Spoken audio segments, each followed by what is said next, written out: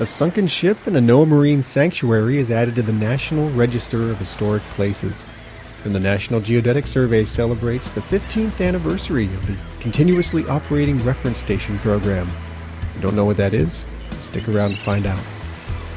Those stories are coming up today on Making Waves from NOAA's National Ocean Service.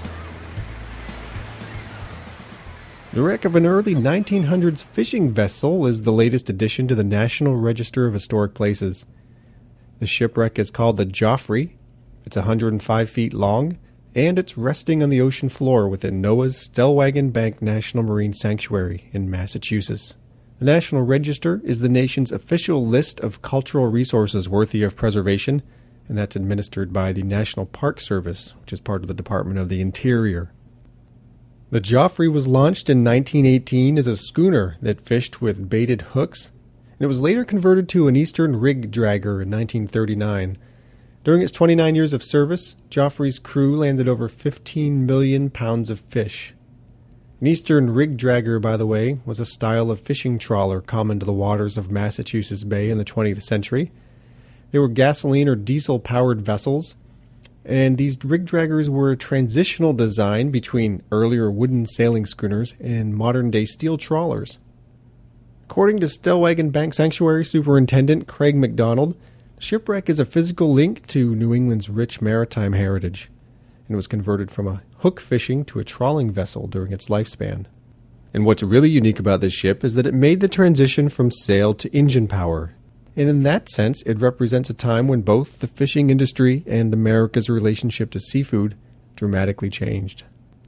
The Joffre sank on August 10, 1947, after its engine caught fire during a return trip to Gloucester, Massachusetts, and that followed a 10-day fishing trip to Nova Scotia's offshore banks. That fire quickly engulfed the wheelhouse, and that forced the vessel's 10-man crew to abandon the ship and row to shore. Decades later, scientists from NOAA and the National Undersea Research Center at the University of Connecticut confirmed the location of the Joffre in 2005. Then the researchers documented the shipwreck site with a remotely operated vehicle to record the vessel's features. The dragger's remains include portions of its wooden hull, a large diesel engine and propulsion machinery, and fishing gear is still visible on the ship, such as its trawl winch. This work was used to establish the site's remarkable connection to New England's fishing heritage and the sea. This is just one of more than a dozen historic shipwrecks in the sanctuary located and documented by NOAA and the National Undersea Research Center at UConn.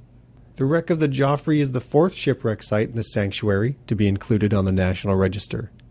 The Joffre's location within Stellwagen Bank National Marine Sanctuary provides protection unavailable in other federal waters off Massachusetts.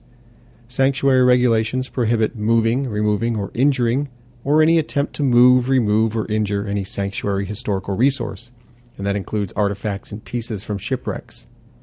And anyone violating this regulation is subject to civil penalties. Stellwagen Bank National Marine Sanctuary encompasses 842 square miles of ocean, that stretches between Cape Ann and Cape Cod offshore of Massachusetts. It's renowned for its scenic beauty and remarkable productivity, and it's famous as a whale-watching destination. The sanctuary's position along shipping routes and fishing grounds for Massachusetts' oldest ports also make it a repository for shipwrecks, representing several hundred years of maritime transportation. This month, the National Geodetic Survey is celebrating the 15th anniversary of the Continuously Operating Reference Station program, better known as CORS for short. The CORS program got its humble beginning in February 1994 with the installation of a Global Positioning System receiver on the campus of the National Institute of Standards and Technology in Gaithersburg, Maryland. This core site has remained operational for all 15 years with a few upgrades, and today it's only one of a network that includes more than 1,350 independently owned, operated, and maintained CORS stations. There are more than 200 partners in the CORS network, and those partners represent federal, state, and local governments, as well as academic and private organizations. So what is CORS? Well, it's a program that provides global navigation satellite system data. And this data supports three-dimensional positioning, meteorology, space weather, and geophysical applications throughout the U.S., throughout the United States territories, and in several foreign countries. Each station in the Corps' network is a stationary permanent GPS receiver that collects satellite signals around the clock.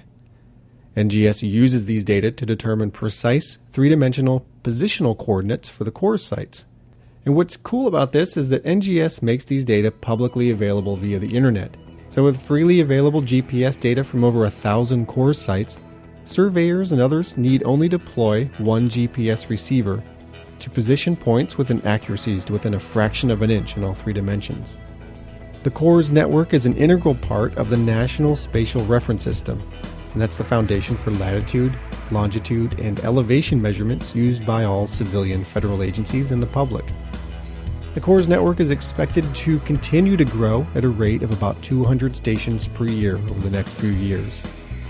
If you want to take a look at some of this publicly available Corps data on the internet, come over to our website. We're at oceanservice.noaa.gov. Well, that's all for this episode.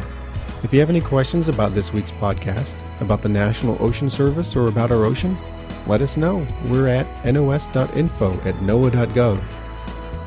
Now let's bring in the ocean. This is Making Waves from NOAA's National Ocean Service. See you next week.